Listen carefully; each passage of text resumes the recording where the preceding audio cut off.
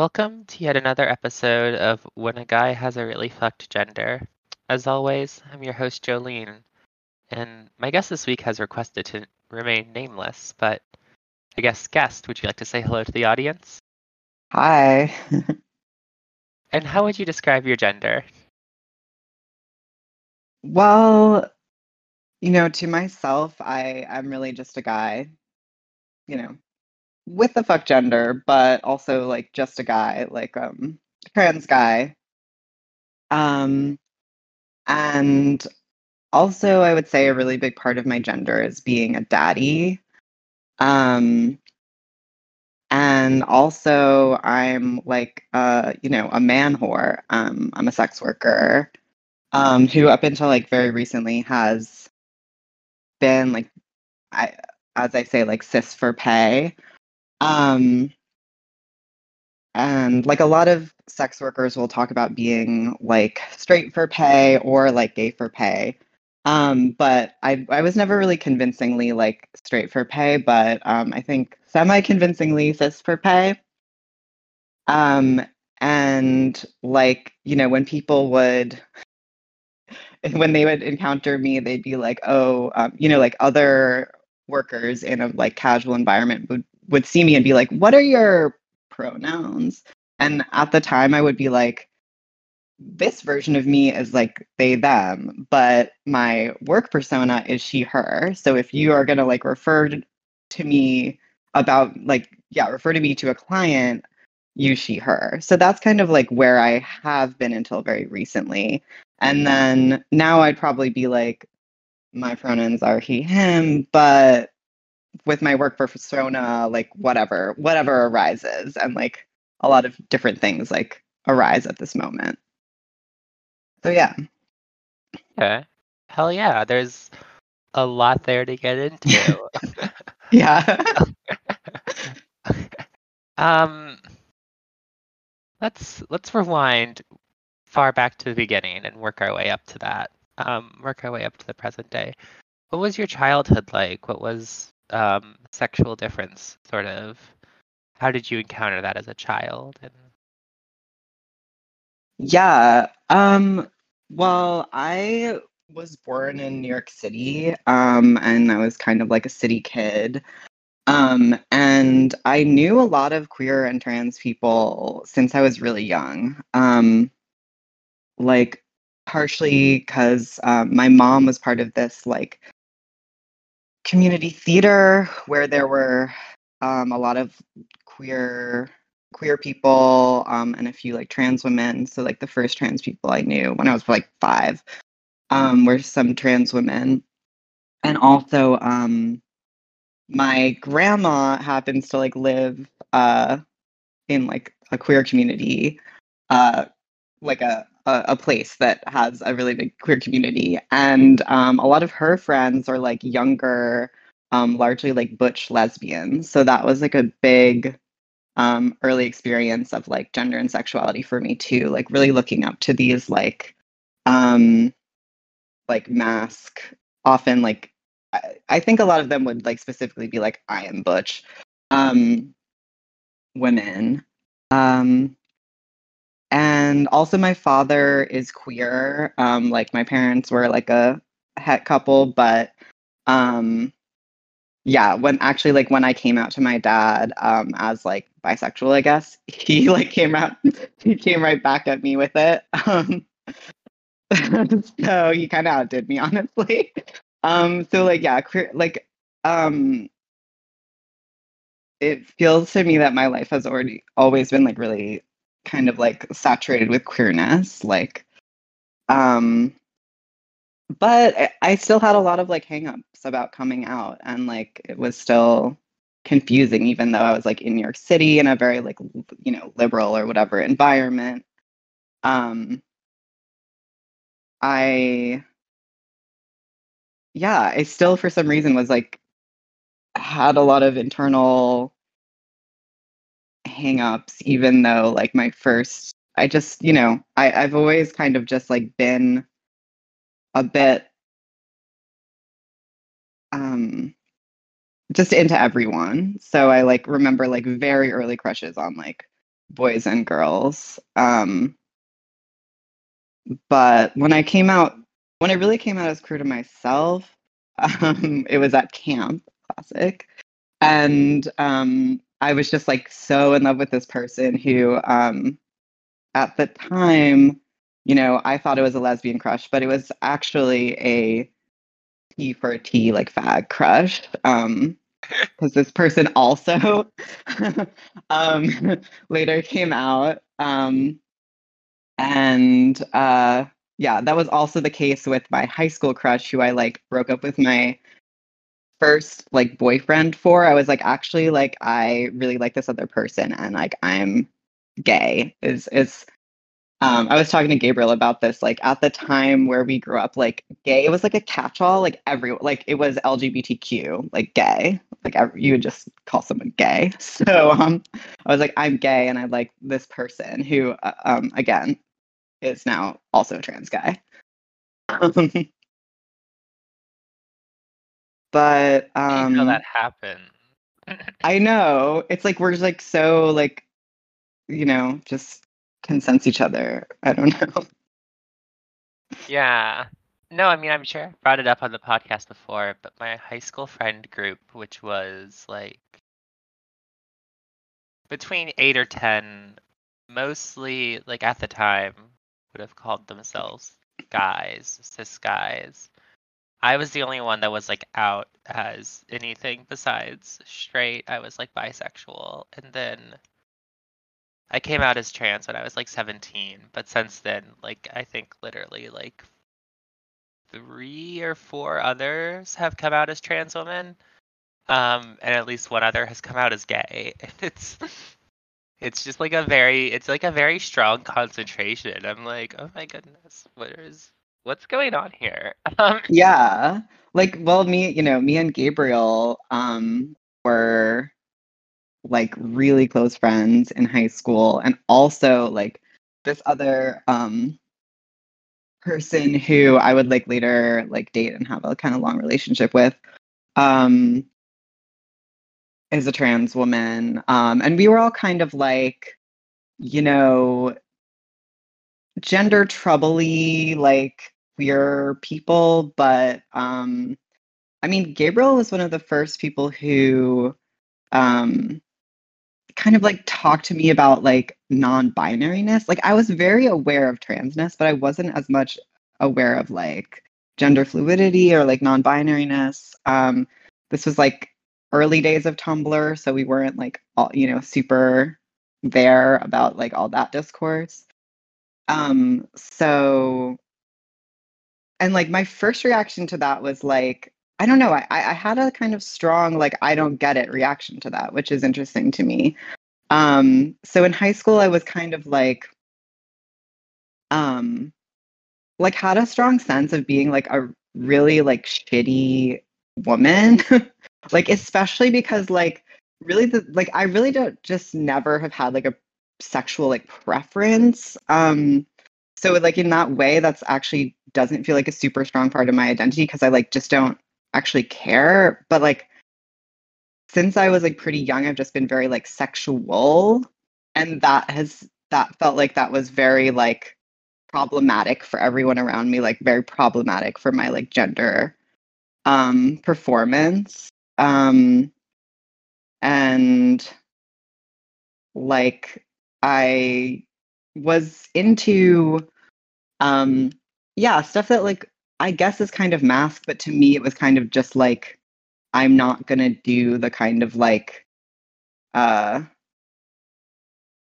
I don't feel like I was exactly trying to be gender non-normative rather than just like not non-normative more generally. Like I didn't shave.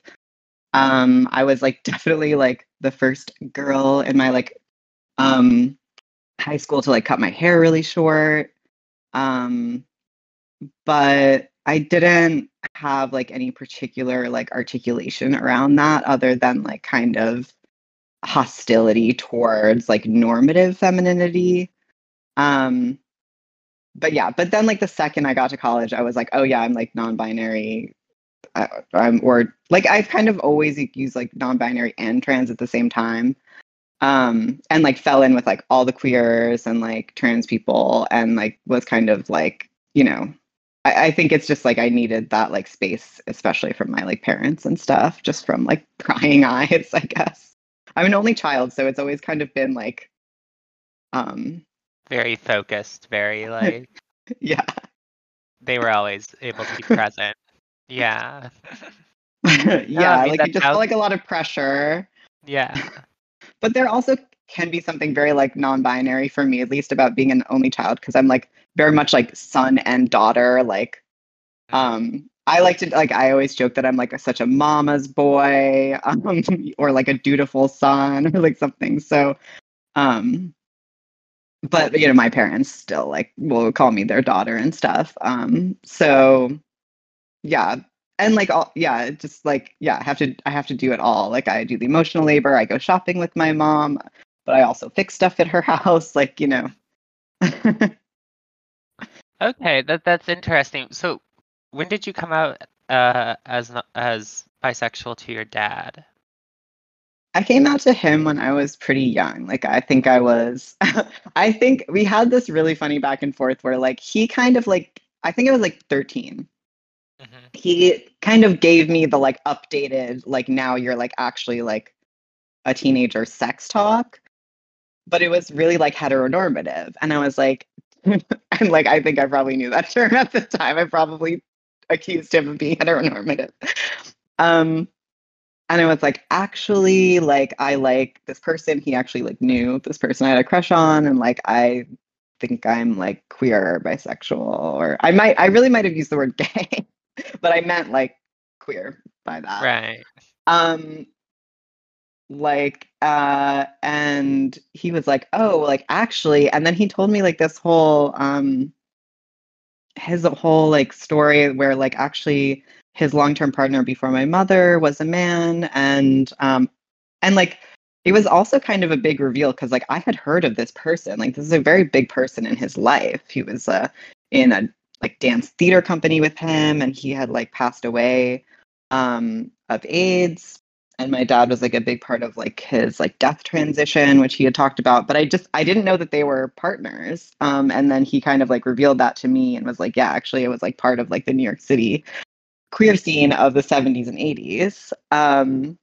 So yeah, like major respect bonus points for teenage me. Like, um, Damn, that's crazy. I can't imagine that as like the reveal. That's yeah, oh my goodness. And then did you come out to your mother later, or was that like, or did that sort of follow shortly, or? yeah, I came out to her a lot later. Like, I'd never hid anything from her. But like my parents have been like separated my whole life, so we just have really Oh, separate relationships. And like they they talk to each other now, but they did I think at the time they didn't as much. Um and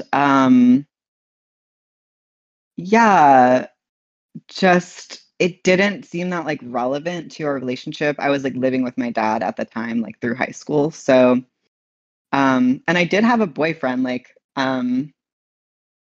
yeah, I I kind of was like, oh, am I a lesbian? But I was such a like failed lesbian because like I always would just like also get with boys and stuff, which really pissed off the kind of um like proto like turfy like lesbians that I would like that were kind of what was available in the queer scene. So um I gave up on that really like quickly. And I also just like never really identified with kind of like the lesbian like genders that are going on, and just like I was like not really butch because I'm kind of just like faggy, and I don't only like femmes, and like that was like kind of what was normative at the time too.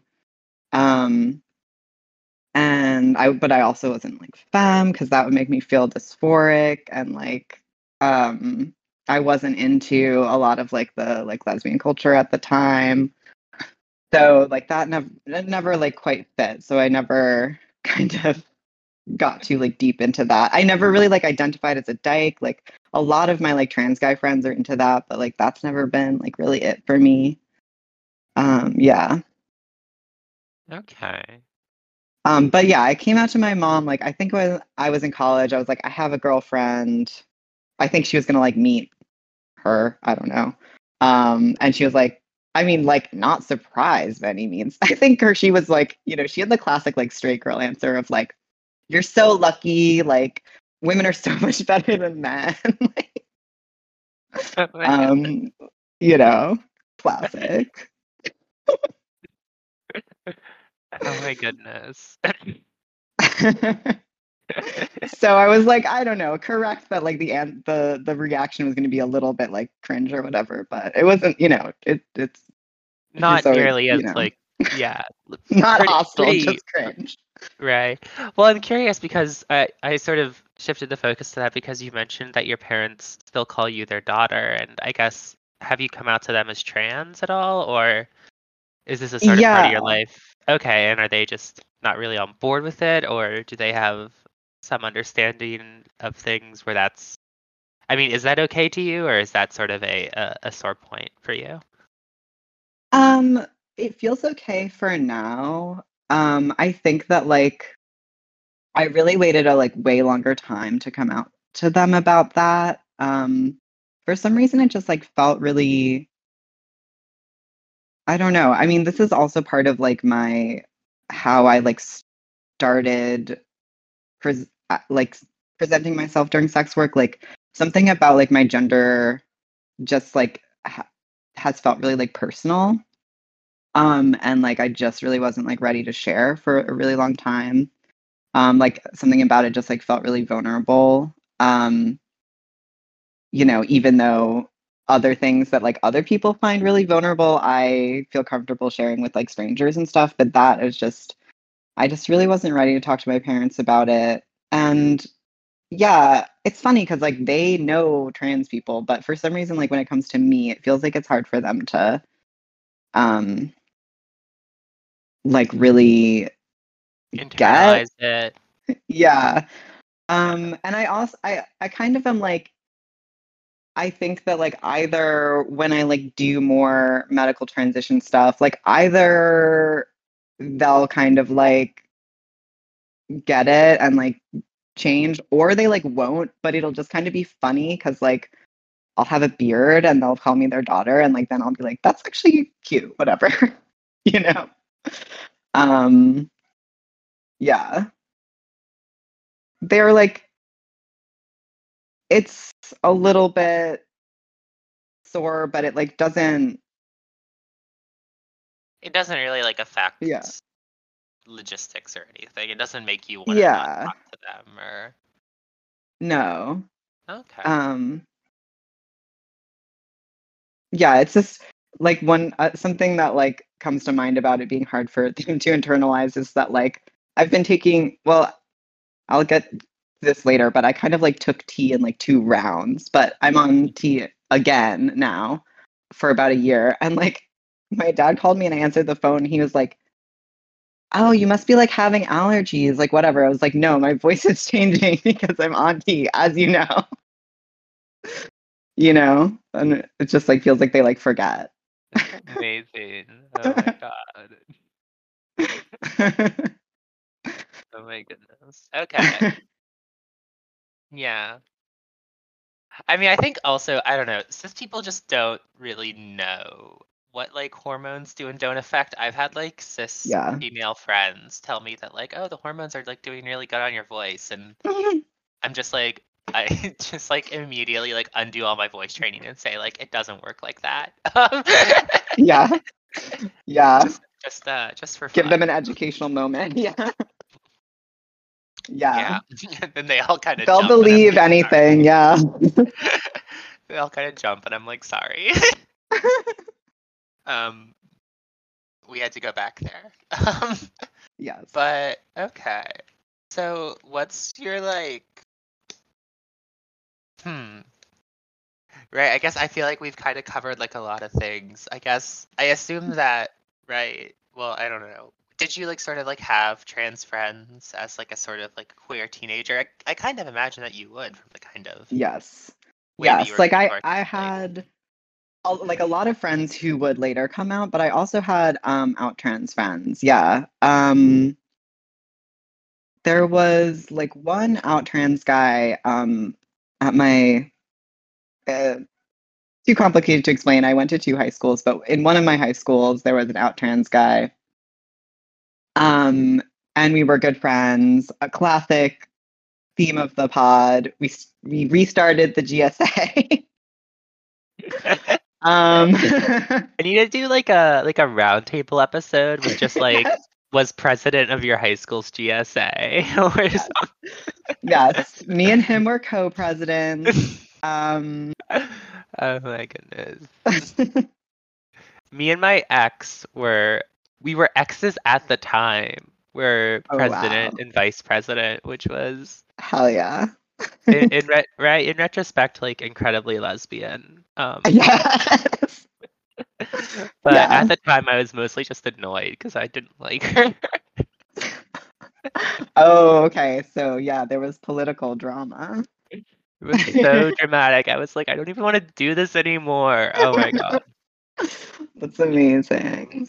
Um, yeah, yeah. I guess yeah, it was funny too because like I don't know if he would have said that he was like straight, but that was like kind of his thing. Like so he was kind of like a straight trans guy. I talked to him a little bit, but I don't know like really that much about what he's up to other than like he seems to like live on a farm with some chickens. So I definitely love that for him. Good for him. But Nice. yeah, like at the time he was kind of straight, and I was like queer, but like not really out about like gender stuff. So we kind of really like I guess we both did the like I'm the president as an ally in like a certain sense. um, but yeah, it was just like yeah, us and all the other like queer neurodivergent kids in school just like hanging out. There weren't a lot of us, but you know, we were all friends. Um, and uh, yeah, and then at like the other school I went to, yeah, there were definitely um, some like out trans kids. Um, yeah, it was like a hard time for that though. Like no, definitely none of the trans kids I knew like were able to access like medical care. A lot of them, it was a pretty like rough relationship with the parents. But like at school, it felt um like actually people were kind of like cool with it and kind of like as far as I could tell, got it. Like my friend who was out as a trans guy at my high school, like he was like super bullied before he came out, but then I think everyone was like, "Oh, like this is why we like sensed the difference and like this is what it is. Now we know." We're like supportive and you know, that was, kids are weird. I feel like there's this sense like when someone's kind of like nebulously different, that feels really threatening. But then um, if the difference is kind of identified, as long as it's not like, you know, um, something that the kids can't deal with, it's kind of like, oh, okay. And then you kind of like categorize someone and then don't worry about it. Well, I think it's interesting. I feel like it kind of is a sort of like liberal guilty conscience kind of kicks in, Mm, right? Like hmm. recent guest Noah was like talking about how when he came out as a dyke or whatever, everyone was like, "Oh, that's what was going on. Okay, well, we can't Yeah, bully you anymore because that'd be homophobic." So, right, right. I feel like that, yeah, that was not like quite my experience, but I feel like that was very much the case for my friend. yeah. I feel like, um, yeah, I feel like I got bullied a lot, like after coming out. Partially, like as I said, like there was always just this sense that I was like kind of like too sexual, and like Mhm. being bisexual kind of like added to that, and like I was like really like super like sexually harassed. In especially high school. Um, And I feel like maybe because of the GSA thing, um, I didn't feel like the adults were like on my side. I think they seemed really like irritated by my presence. Um, so yeah, I don't know. But again, like I feel like I was like not quite like I just didn't quite understand myself, so I couldn't really communicate like something that might be like actually understood and like categorized by other people that well. Because it was like, yeah, they were like, oh, there was a little bit of sense of like, oh, pick a side. Like, are you going to like be gay? Are you going to have a boyfriend? Like, what are you going to do? So This that was like seemed very to, much yeah. my experience as like an out bisexual person in high school as well. Mm, Like, I don't know, I guess it was different, right? Because in some ways, because I was sheltered from a lot of bullying just because I was very like physically imposing. Like I was mm, extremely tall and like not particularly like strong or anything, but like I don't know, I could just like look scary to people. um, yeah. and but I don't know, people kept accusing me of being like secretly fully gay, and I was like, no, I'm bisexual, and they were like, I don't believe you, and I'm like, I don't know Believe what it. I don't know how to prove it to you. Yeah, I was in like a sort of like ostensibly heterosexual relationship for a lot of high school, but people kept accusing my girlfriend of being my beard, and I was like, Mm, how do you guys even know that word? Like, what's going on? true. Yeah. Like, what piece of like media were people picking up on that? Like, where's the I was straight kids? I'm like learning literally, that from. I was like so confused. Just truly the weirdest experience. I think that Um, like I definitely had some experiences where like queer girls when I had a boyfriend that like I was at the time like monogamous with, queer girls were like, come on, like I remember hanging out with one of my really good friends and like one of her friends, and she's like, look at us, we're all like bisexual girls with boyfriends. Like the subtext was like we should just like all like get it on right now, basically. But I wasn't like really ready for that at the time, I guess. um I had to wait like 2 years and then I was like into that lifestyle very much. um but so there was a sense of like, you should like pick the other side, or like, are you really queer? Like, prove it. Or, but then there was also a sense of like me being just like very sexually available because I was like bisexual and slutty. So a lot of like, um, yeah, a lot of just like people being like mostly like boys at my school being like really like sexual with me in ways that like were really uncomfortable, or just like saying really fucked up shit, being very like curious about um like my sex life and my body and stuff. Yeah. So I feel like that's like a yeah, is a very like classic like experience for like bisexual like people generally. yeah, no, that makes a lot of sense. And so, what sort of happens as you kind of go off to college? I guess you said that 2 years on is when you were ready for that lifestyle. Is that college? Yes, yes. Like in college it was very like um I was like very like ready to go about gender and sexuality stuff, like to a degree with like gender stuff. I think, then I started really having a lot of like trans friends. And also like doing my first like trans activism because I was like really focused on like I wanted to go to a women's college. But like the second I got there, I was like, I'm not a woman, like and like linked up with all the other like non-women women's college people. And like that was also the moment like when like I went to college. I graduated high school in 2009, so like that, and I went straight to college. So that moment was very like a lot of discussion about like welcoming like specifically trans women onto like um women's college like campuses and stuff. So like immediately, like we were kind of like talking about that, like doing activism about that. Um, and like that connected me to, I went to college in like New York City, so connected me to like a lot of the other queer people, like trans people in the city, like trans activism, trans art. So I was like very immersed in that.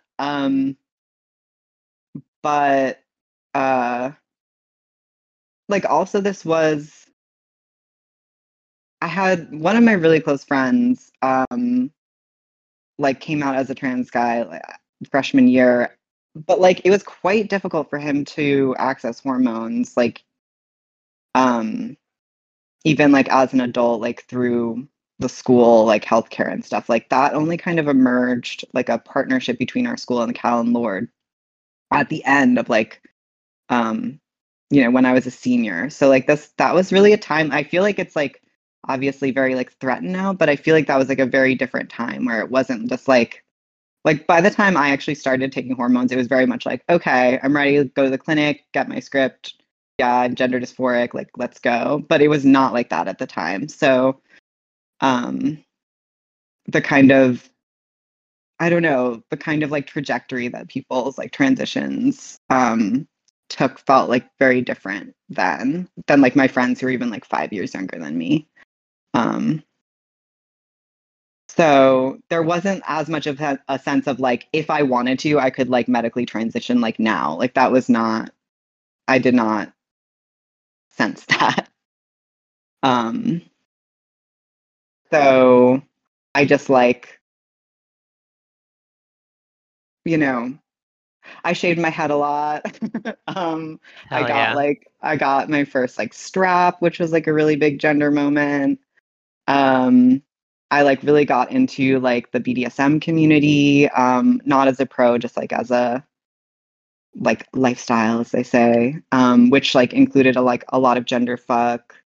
Um, I like got together with like my first like trans partner, um, who was also a sex worker, and she really like taught me a lot of what I know. And we're still friends. I just saw her like last week, so that's really nice. Um, and yeah, I just like became really like immersed in that community, and like that's been like most of my adulthood.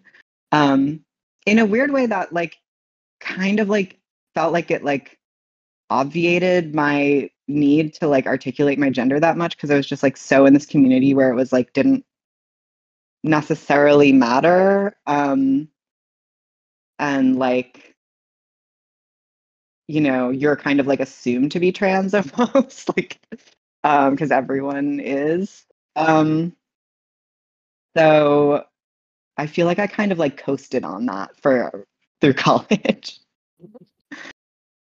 Toasted on Also, sort of not necessarily needing to kind of specify because everyone just kind of assumed something that was like close enough, or yeah, exactly. And like that's not quite true because like the person who was my like uh partner through a lot of school, like in our relationship, like she was a trans woman and she's actually someone who I went to high school with Gabriel too. And she came out, like we kind of like got together like as she was coming out. She kind of like came out to me as part of our like beginning of our like romance. And she would definitely like use like he him pronouns for me. And it was very much like I'm her like boyfriend. So like in that relationship, that was like a big like there was like a lot of gender like clarity in that relationship. For me at least. But like it was also complicated because like we were really young and like both coming out dealing with like dysphoria and just um all of that stuff. So um like yeah, in my like really close relationships, I feel like it would be more kind of specified, but like as like coming out generally, like that was not really a And like also, we would like just share pronouns like constantly. So it was just like, and I would use they them pronouns. So um but there was also always like weekly a new check-in about like pronouns because we were at the QSA meeting, we were at the, whatever. So but I would really oscillate. Like I feel like I did experience a lot of dysphoria and was kind of trying to figure it out. I would like really oscillate between like kind of these like high femme presentations and then these like mask presentations and like do that like day to day. And I would grow my hair out really long. It grows really fast. So, and then I would shave it. And then, I was just really fucking around. And I think like also like being young, I felt very like affected by how other people reacted to me. So it felt very like what, I was trying to see what reaction I was getting from like um being hyper feminine or like, you know, how I was like received in different spaces. And I wasn't like, is this really me? I was like, what are other people like feeling right now? I was very like focused on other people. Just because like, yeah, maybe it felt, especially at that time, there wasn't like a strong like center in me that I was gonna like guide myself by. So just kind of like look outward. And also it felt like, especially like my girlfriend at the time and like my close trans guy friend, like they really, really wanted like medical transition stuff like very strongly. And I was kind of focused on like helping them with that. Um like so I was like just a lot more focused on them than myself. So I don't know. It's funny because like I feel like people like transphobes will like pathologize like transness as kind of like arising from like emotional issues or whatever. But it's really like the opposite for me. Like my emotional issues really kind of like stopped me from like focusing on myself and transitioning like in a big way. Like too codependent to transition. Like No, it's that's right? It's like very hard to I don't know, in some senses, right, like dysphoria is like obviously a distressing experience and then sort of coming out as trans can also lead to all sorts of distressing experiences. But the realization that you're trans on its own is not like facilitated by other sorts of emotional distress, right? Like it does not help you forget about trauma to like have to Mhm. transition about it because literally everyone is going to continue to bring it up about the transition. It's like Yes. going to Yes. be an extremely stressful situation. But Yes. the stuff that transphobes say has never been based in anyone's actual life or anything. So True. Yeah, and is often like pointedly the opposite of what is true. So like no, the exactly. exact opposite. Yeah. Exactly. Ah, um, you weren't doing sex work while you were in college, were you? No. Okay. I I had thought some as like much. You just community who mentioned. did. Okay. I was gonna say, I Yeah. remember you mentioned, I think, a girlfriend that you had in college who was a sex worker as Yes. well. And I didn't know whether the as well was referring to you at the time or you in the present day. Yeah. Um, Yeah. Me in the present day. Yeah, but I feel like she was the first.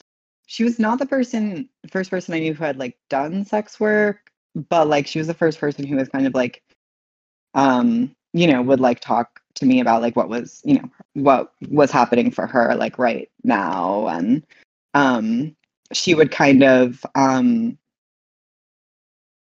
like sublet different places to be like her in call, and like that was her um like where she would live at the time, and like that's where we would like hang out. So I was like hanging out in her in call, and she was very part of like the like sex positive like sex party scene. And like we met at such a party. We met at a kink party, but like she kind of introduced me to this other side. It's like the people who like now I don't feel like they'd use this word at the time, but like now they're like the somatics people, they're into like somatic sexual sexual stuff as like body work and like energy work, whatever. So Okay, yeah, yeah, yeah, he introduced me to like that stuff, and like a lot of like play stuff, and like also, she was a bit older, and had transitioned like years ago, um, and she like really talked to me like in depth about like what that was like, and yeah, like I learned a lot from her, and yeah, I had other trans partners, other um trans guy, mostly like hookups, I with other like trans guys, but yeah, just a big like, yeah, just into that scene, like very much a part of it, and yeah, as I said, like very much like trying to like sense myself out like through other people, I feel like is what I was about at that time. Okay. And so, when do you actually come out as? I guess how is your sort of gender stuff? I mean, right? You said you were doing like sort of like check-ins, and you were going for they them. Hmm. How does that kind of evolve? Um, Yeah. I don't know. um I guess, yeah. What's like the evolution from that to where you are now?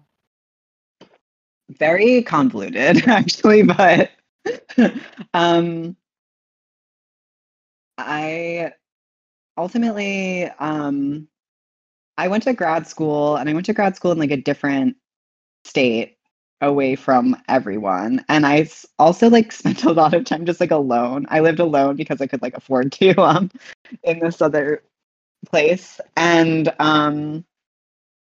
I started to really be like, I'm dysphoric. Um and like I'm trans specifically, like I want to transition, and I got in touch with like all the trans people in that place. Um, and I was a little older. I was starting to like know people who, were getting some tea. Because like the people I knew who were on tea, like when I was in college, were like kind of like old school guys who like got like DIY tea. Um, and um, they,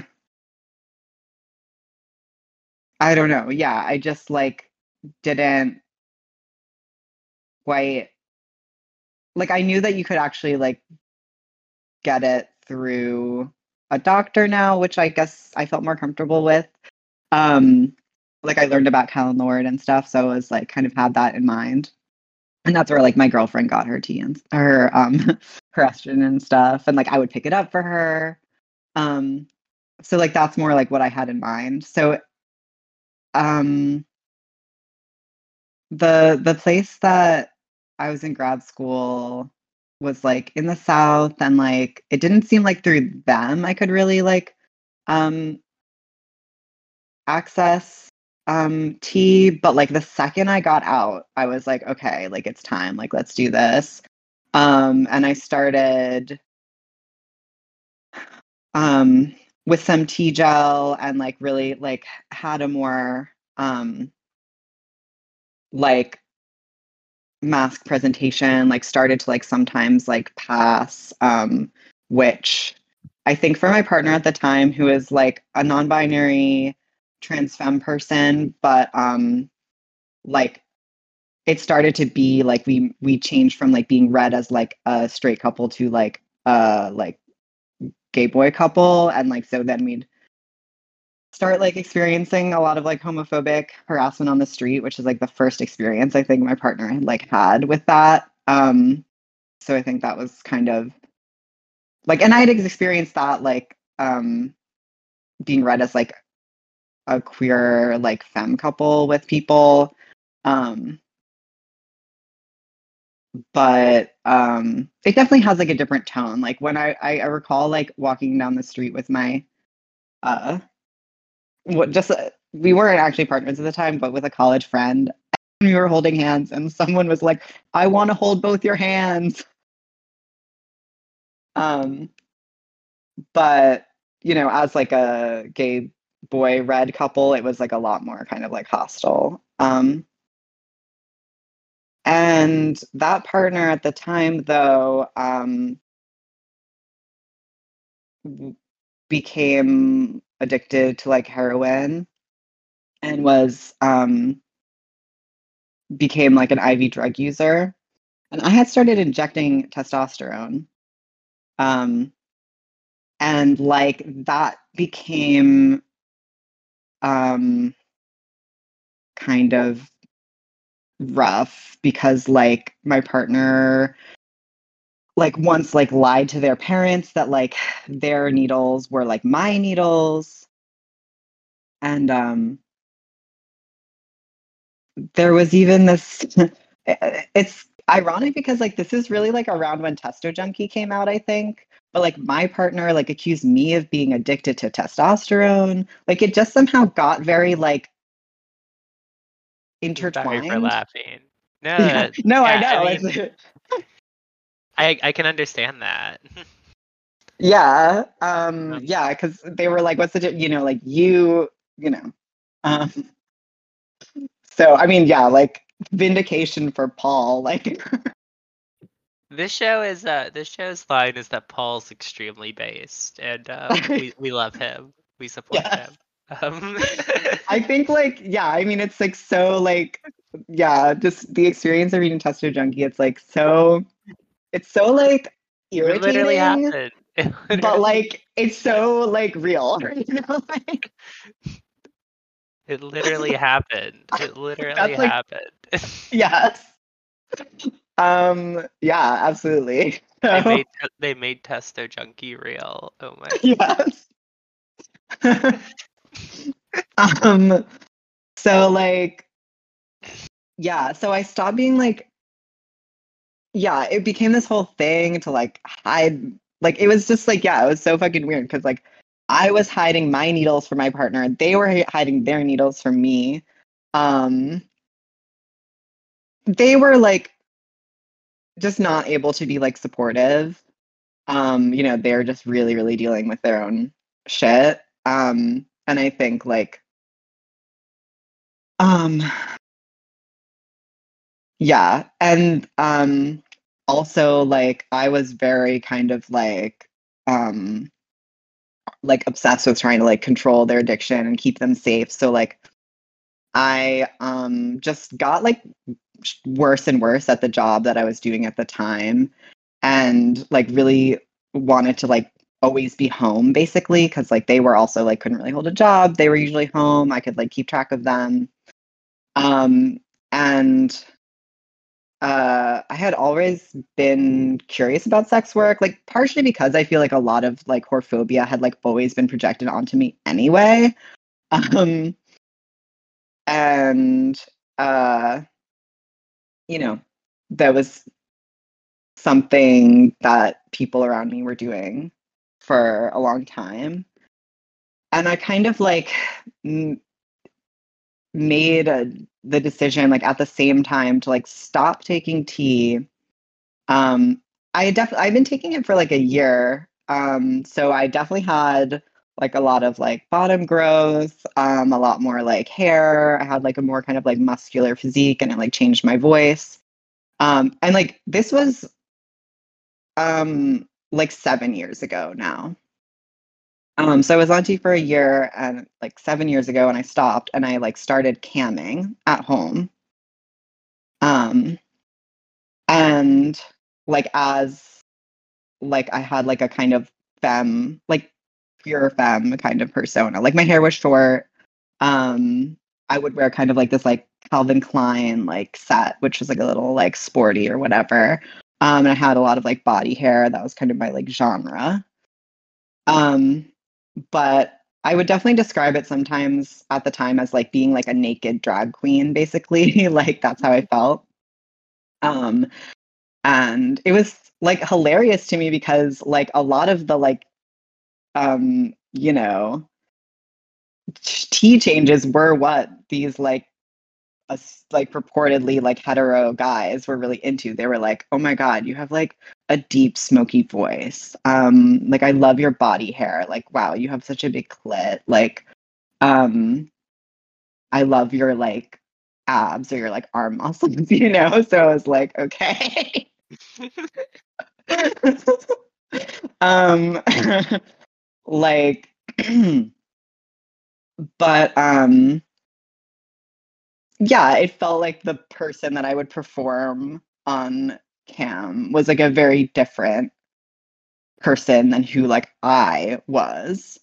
Um and you know, like after I was done, I would like wash off all my makeup, like throw on my boy clothes and like go um be like a dude, you know, like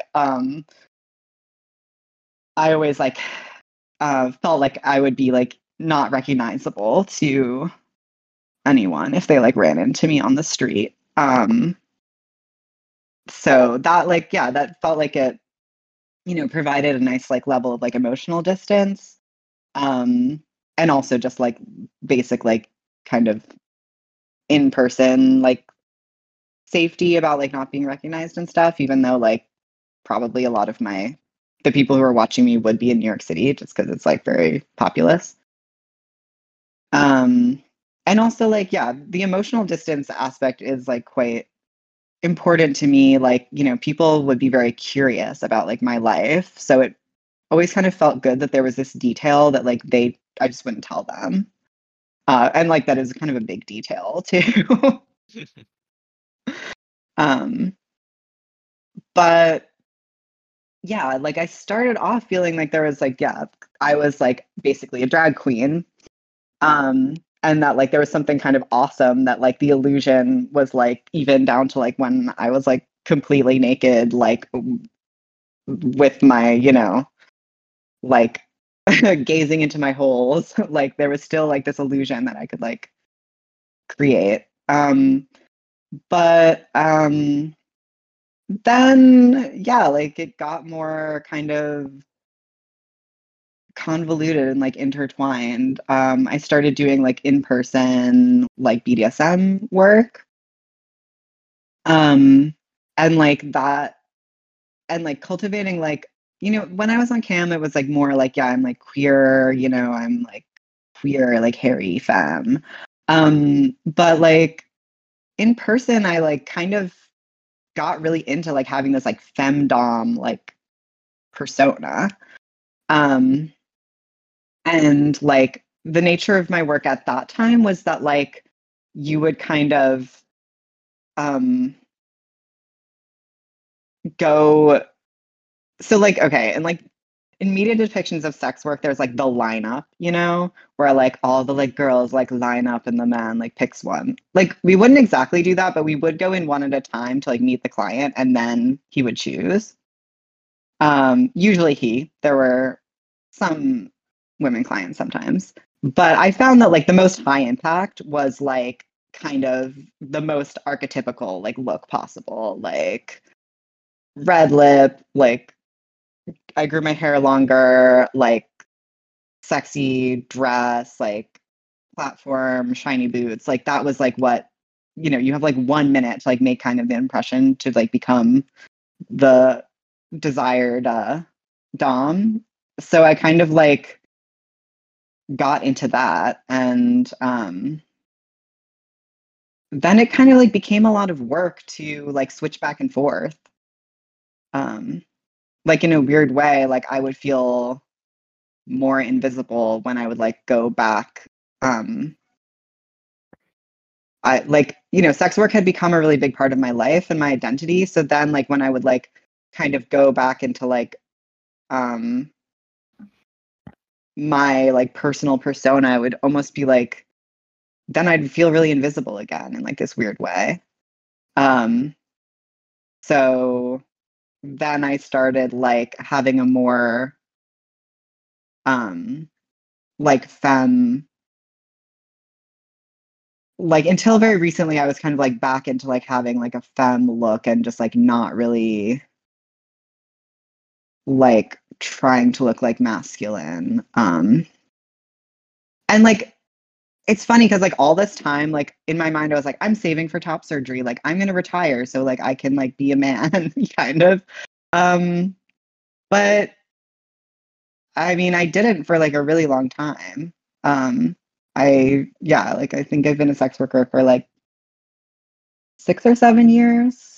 Um, so I kind of like waited on that a lot longer than I thought I was going to. And it felt like I kind of like had to choose between these two like really important parts of my life. Um, and yeah, it felt like I don't know, it did feel like a kind of different like era of like gender exploration because like as I said, I'd always been kind of like a shitty like woman, like I just didn't like care to do that and I also like didn't quite like get it, you know? Um, but something about like, femme performance for sex work, it's like there's kind of like a blueprint, like there's kind of like a vernacular um that I could like analyze and like get into and I'd be like, this is not because this is my like true gender. Like this is for like This is a making job. money. Yeah. And like being Right. good at this and like there's very kind of like clear feedback constantly about it. Um, Oh God, yeah. and like, um, but I would have like dysphoria crises every once in a while. Like, so when I left that, I worked in like a managed space, a managed BDSM commercial space. And when I left, I there were a lot of factors, but part of it was a bit of like a dysphoria crisis. And I changed my name from like um a more like femme name to like a more gender neutral name that I still use now. And kind of like as we say, like rebrand, gender rebrand. Um and of my first like independent photos were like me in like a leather jacket and boots. Like I was like, okay, I'm gonna try to like not like aggressively trigger my dysphorias like intensely. um and like less makeup. And I would kind of like oscillate back and forth between like doing that and like, you know, definitely like the high femme presentation is kind of like the default. Like it just feels like very safe, like in terms of like job security stuff. Right. But there's always like moments like of of breaking of like my gender just like breaking through even when I like didn't mean it to. Um I definitely like, ultimately have now like very many and like over my, you know, um career have had a lot of like queer and trans clients. Um Even though I don't like specific like I have someone advertised for that, but only kind of after the fact. Like, I have had a lot of queer and trans clients. Do you want to like do this now too? But like people just like found me. They got the vibe.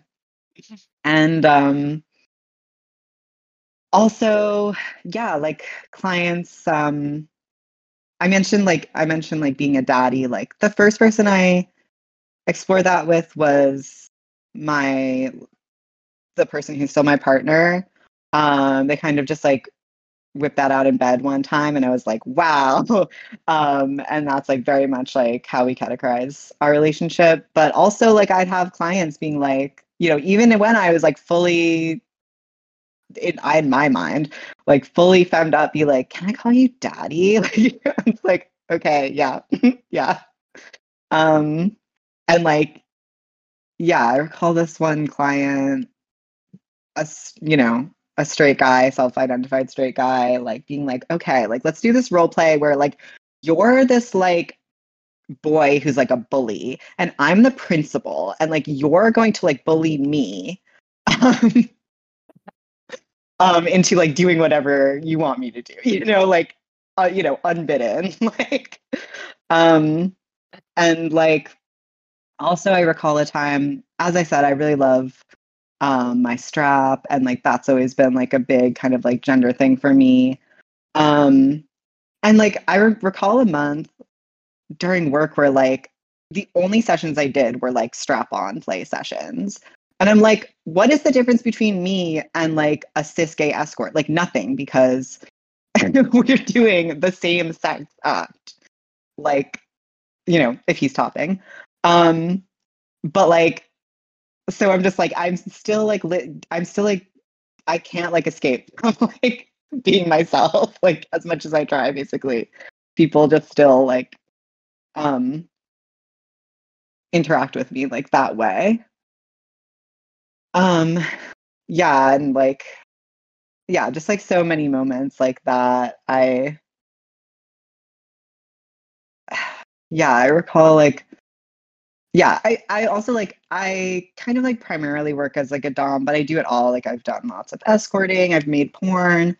Um and yeah, I recall like in a like vanilla session, a client like I think like he like was like, "Oh, he like I can't remember if he at first was like, "Oh, like good girl," and then he was like, "No, good boy," or if he just like went straight to like good boy. But I was like, "Oh, okay." And then I was like, in my mind, I'm like, I came wearing like the fancy lingerie. I was wearing makeup. Like, it just feels like, you know, um, in a certain way, I was like able to hide a lot, but then, um, ultimately, like not really. And then, yeah, like a lot of people, in 2020, I had like my big dysphoria crisis. Um, and I was also like, I don't know if I'm ever going to be able to like work in person again. Like, I basically like I worked online, but it really felt like a big part of my identity was like taken away because I was kind of just before that in very much like workaholic mode, very focused on it. And when that was taken away, I was like, oh, like I've really, really been neglecting that I like want to transition medically more, and socially more. I guess I feel like I was gonna go into like this round of like restarting tea, but I kind of want to like go back a little and just like mention that like I think like something I like wanted to bring up was that like I feel like there's a lot of people like me I was gonna who say I know someone yeah. who's in like a very sort of when Gabe was like described you to me, I was like, oh, is it so and so? And he was like, no, no. Like yes but no. Yeah, like yeah, there's a lot of like I feel like um my like starting tea and then stopping it and the like the other stuff about that is like a little more unusual, but like um I kind of like um my little like soapbox like moment is that like I feel like there is something a little bit like third gendery about like trans mask like cis for pay like sex workers. But like we like there's like all a bunch of us who like kind of like have at least for like a time kind of inhabit this like really similar space. And I also kind of think that like yeah, and this is my really soapboxy part. Like I kind of feel like this is something that's a bit like neglected in the trans archive. Like there's this sense that like looking for like historical trans masks, like you're looking for someone who like lived as a man, Um Yeah. um but I think like part of the problem with that is that like that really like skews like who we're looking at to like more like upper class trans people. It deals with people that were like, yeah, who's were able to sort of like succeed according to standards. Not like succeed blanket, but like succeed according to the standards of who's Yeah. assembling the archive. Which Yeah. And like I feel like it's rather like understood that like sex work is like a really big part of like trans women's history and like present obviously, but like that's like something that we can like look for in the archive. But I think that that's really also the case for transmasculine people. And a lot and that like um there's various reasons that that is kind of invisible to people. Yeah, partially I think because like that's more a kind of, you know, like working class history, like proletariat and like poor people's history of like people who you know, were not going to be like they're not gonna be like marrying and having children or like yeah they're not able to kind of like assimilate into heteronormativity so like they need to like support themselves um and like you know that might involve like a high femme presentation so like the visually this might not be as like what we're gonna like see in photographs or something um but you know something that other than my personal experience that's been really informative to me to think about is like this book I love called The Women's House of Detention by Hugh Ryan. And he really talks about like you know like the way that um, people who would have been in prison in the Women's House of Detention, which is basically the earlier iteration of what's like now Rosie's on Rikers Island, a women's jail and like women being like understood as like anyone with the vulva basically um that like uh you know a lot of sex workers you know were like highly criminalized um and you know would have these kind of like gender fuck families and relationships like he details this one person who I was like, wow, like this, I just really identify with this person so much. Like she kind of like, you know, ran away from home, and she'd always be having like these T for T relationships. You know, she was known to like sometimes dress in men's clothes, sometimes in women's clothes. She would be in like relationships with people who like at the time were maybe like called like drag queens. And I was like, wow, like this is like it. Like we know so many people like this, like T for T, like sex workers who like are cis for pay and then they like put on their pants, you know. So like I feel like it's like we like have existed. This is like really kind of like a relatively like stable transmasculine expression through like at least 100 years, but it's also like very invisible partially for design because it's like okay we're trying to kind of pass as um like cis women for hire. And I also think that like a lot of femmes of various genders have pointed out that like high femme performance can be very kind of like gender fuck because it's so like fantastical and kind of like beyond the body in so many ways. Um, and I think that like the self experience like as a drag queen maybe um is kind of like common in that. Um, I mean, I feel like even cis women will like cis women sex workers will talk about like kind of having this like way higher femme than them persona that like whatever. Um, and there's just like, yeah, there's a weird way in which like being a sex worker like for a lot of people is like their kind of like path into like womanhood and femininity, but it's also a path out of it because it like disqualifies you from being like a good woman. Um, so I just, yeah, I feel like that um the kind of like gender situation we're like seeing there is a lot more like complicated than it appears on the surface. Yeah, I mean, 100%. Um, Like basically it's yeah. really fucked. Basically, it's Just really fucked. Yeah, no, I mean that's exactly. I don't know. Yeah, that's sort of exactly the the things. Yeah.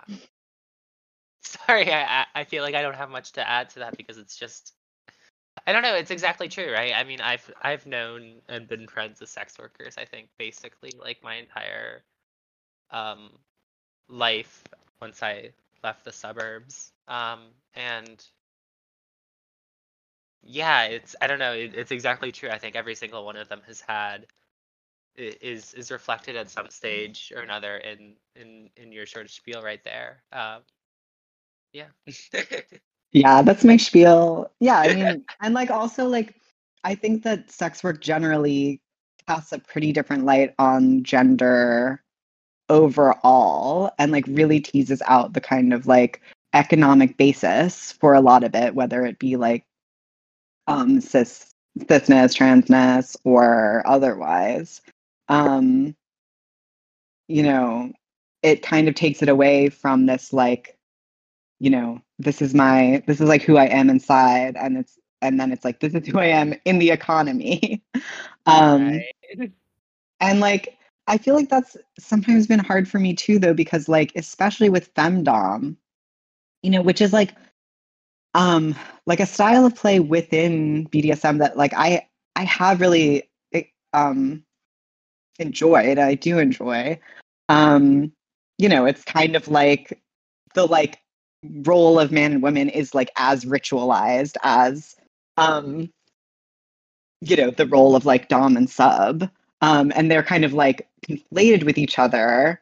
And like it can be like weird on Twitter because yeah, like a lot of my like friends will tweet like all men pay, like crawl worms, or whatever. And I'm like, so true, but also like as a man, I'm actually like a top and usually not a client, but a worker.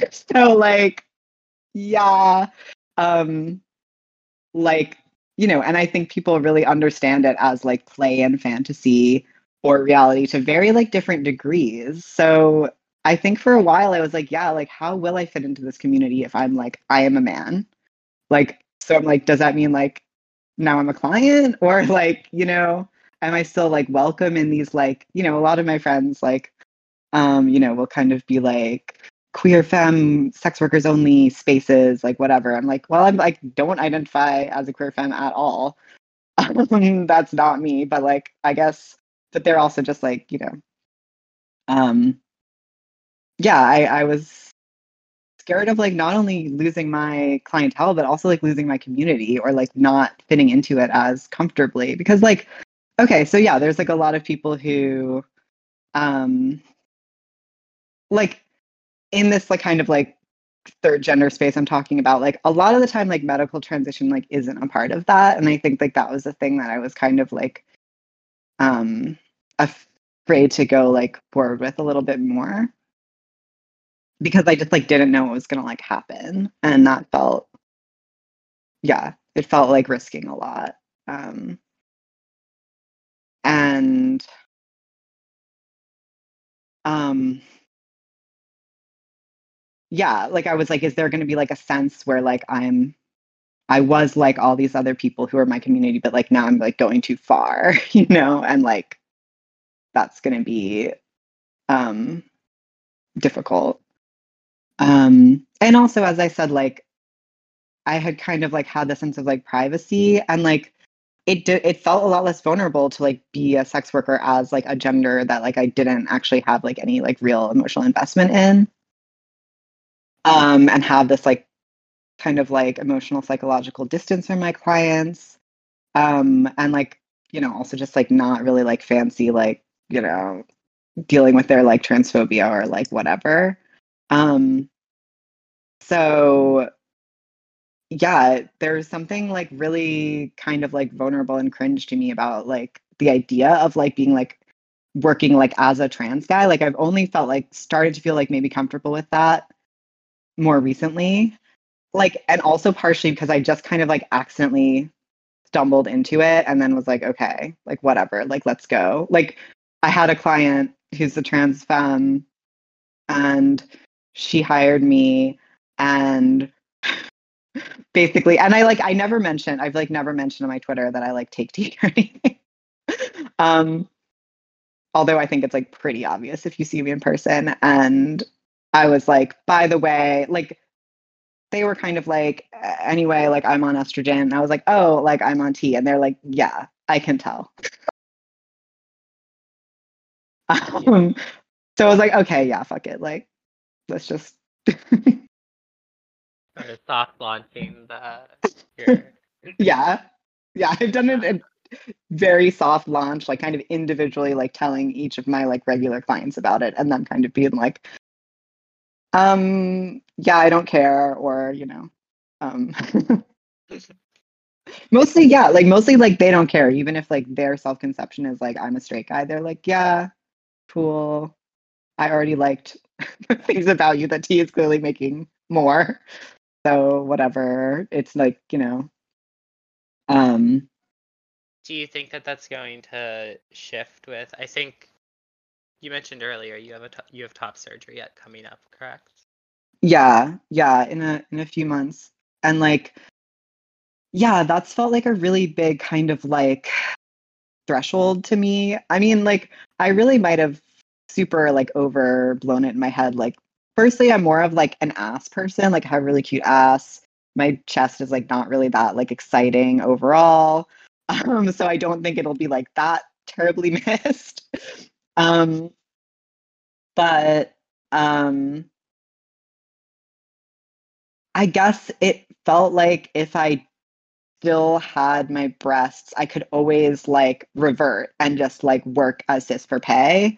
And like I probably still could like somewhat do that because like creating like a gender illusion is fine. Like, you could just, like it's still doable. People do it all the time. But like yeah, like that felt very much more real. Like, okay, I'm like working like as a trans man. And yeah, I was very like in my head about it for a long time, but now I'm kind of like, especially my client, it's been such like a non-issue with my clients. Like, not a single person has been like, well, I'm straight, so I'm like, don't feel like doing that or whatever. Um,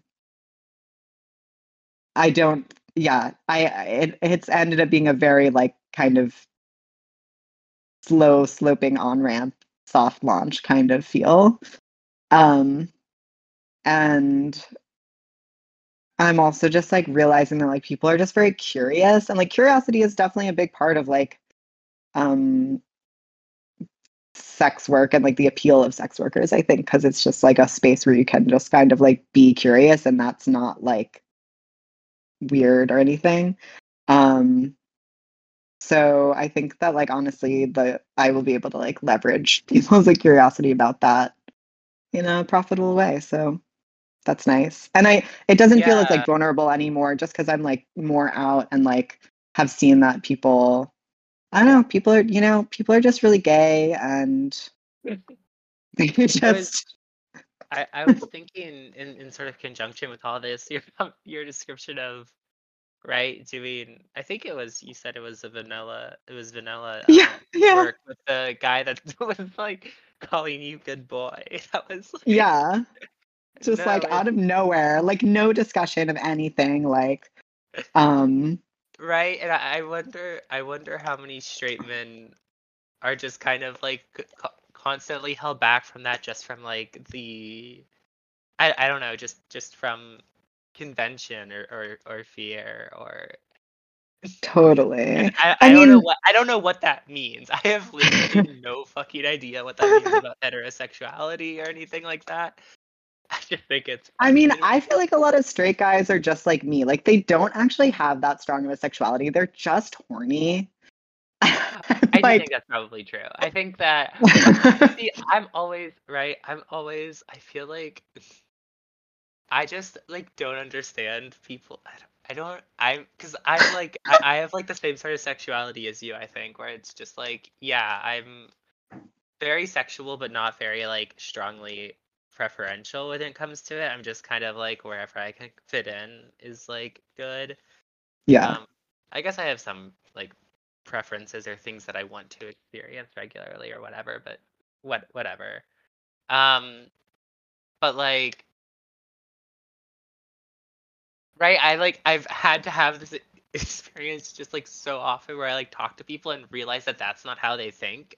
And so I've just kind of like internalized like Yeah. I am the weird one. And so like whenever I encounter someone else that's on that wavelength, I'm like, yes. But Yeah. also it's like, right, like are a lot of people that are like currently living as straight guys maybe also on that wavelength? I don't really know. I mean, like I don't know. especially like in my time, like you know, as I said, I've like done a lot of like gender fuck kind of like play with clients and like you know, I've done some like, you know, feminization type play, which is kind of like really ironic because like I'm really the first person who gets like force femmed, and then I guess I kind of like commit that upon them next. Um,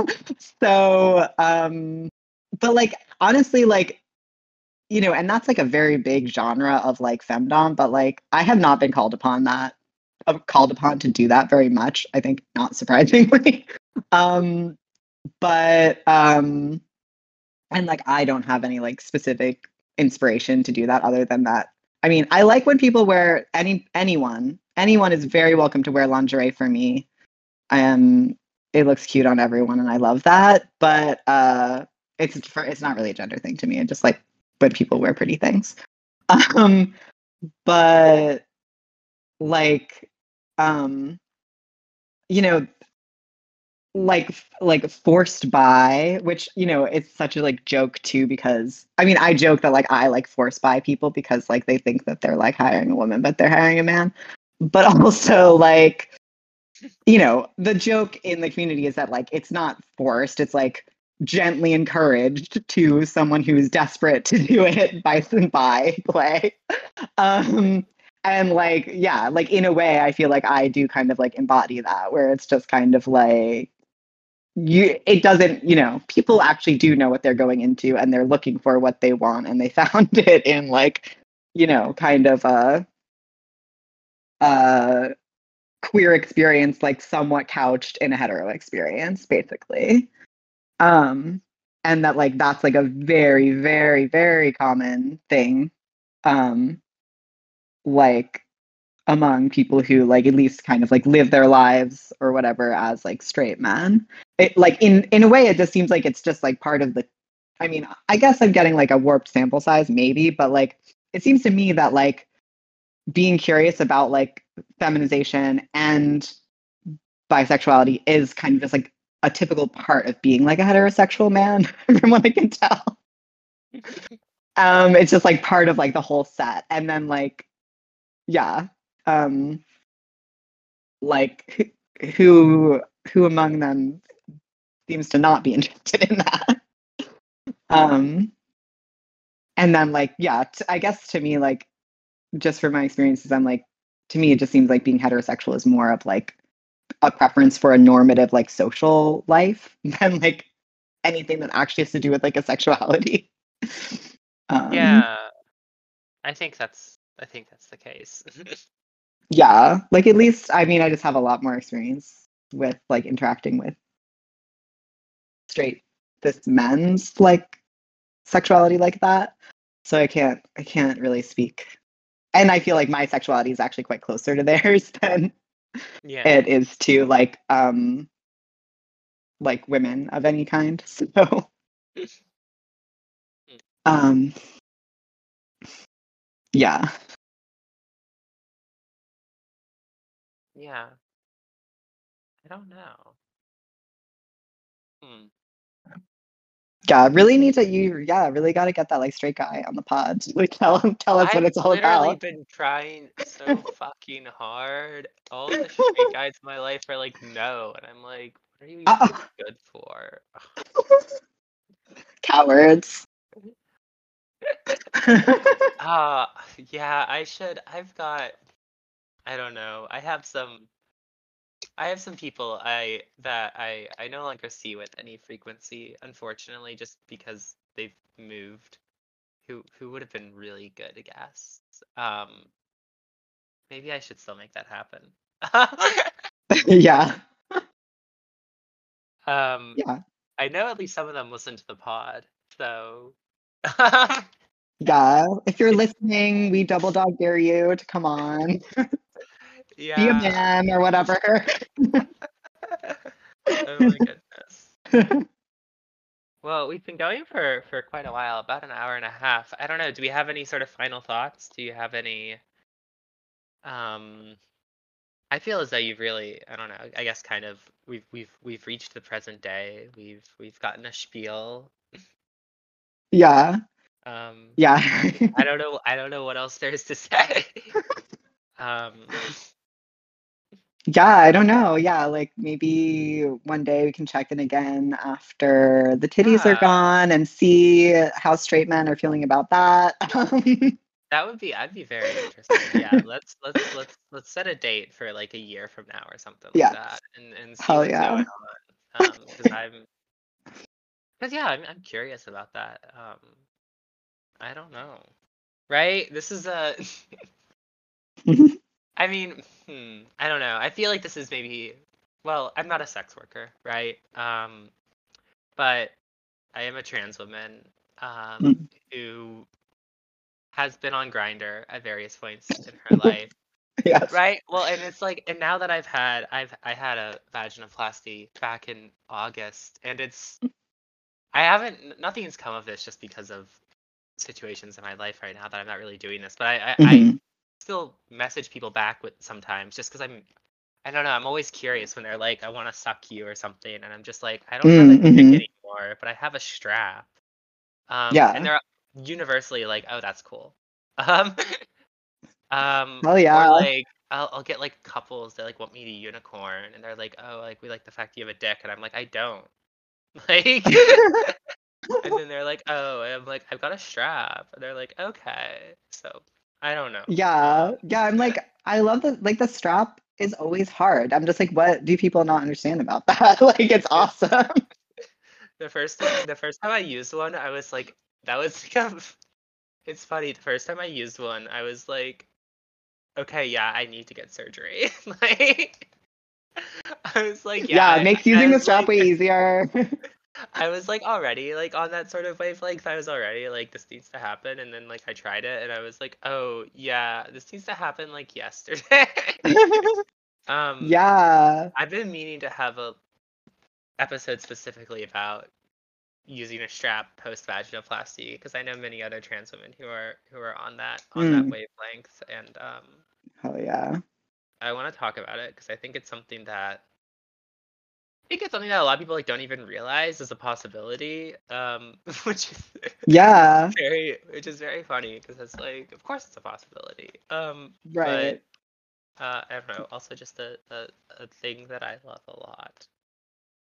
Yeah, it's funny like I'll be talking to clients and they'll be like, "Yeah, I like really want to suck a dick." And I was like, "Well, I have like several dicks." Um like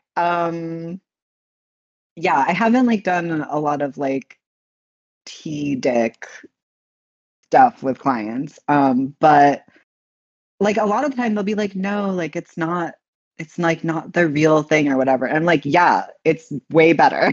Like way better than the real thing. Um, but yeah, uh yeah, and it's funny too, because like it's like both is and is not a gender thing, like at all. Like it clearly is just like a tool and like is usable by all. But on the other hand, like it's so like imbued with like meaning that like that meaning like makes it so that people don't even think like to strap it on over their pussies. Like, you know. Have Um you read Paul's book from before Testo Junkie, The Contrasexual Manifesto? oh yes. Oh my god. Yes. It's so good. Oh my God. It's literally, oh my God. I have a friend who wrote a paper in grad school uh about that book and Heidegger and dildos Oh and my god. readiness to hand and yeah, amazing. Yeah. Yeah. Oh my God. I have a story to tell you after we get off air. Okay. Oh my god, excited. But yeah, I guess this is the end of the show. I feel like we've gotten all the stuff. Yeah. Thank you to my anonymous guest for being here. Thank you to the audience for listening. Thank you to Lynn July for providing us with intro and outro music. Thank you to the Patreons. Your support means the world, and as always, you can subscribe to the Patreon at the link down in the episode notes. I think when this comes out, I'll have just released an episode on Crimes of the Future, uh, and have some more fun stuff coming up. Yes. Thank you to everyone. Thank you.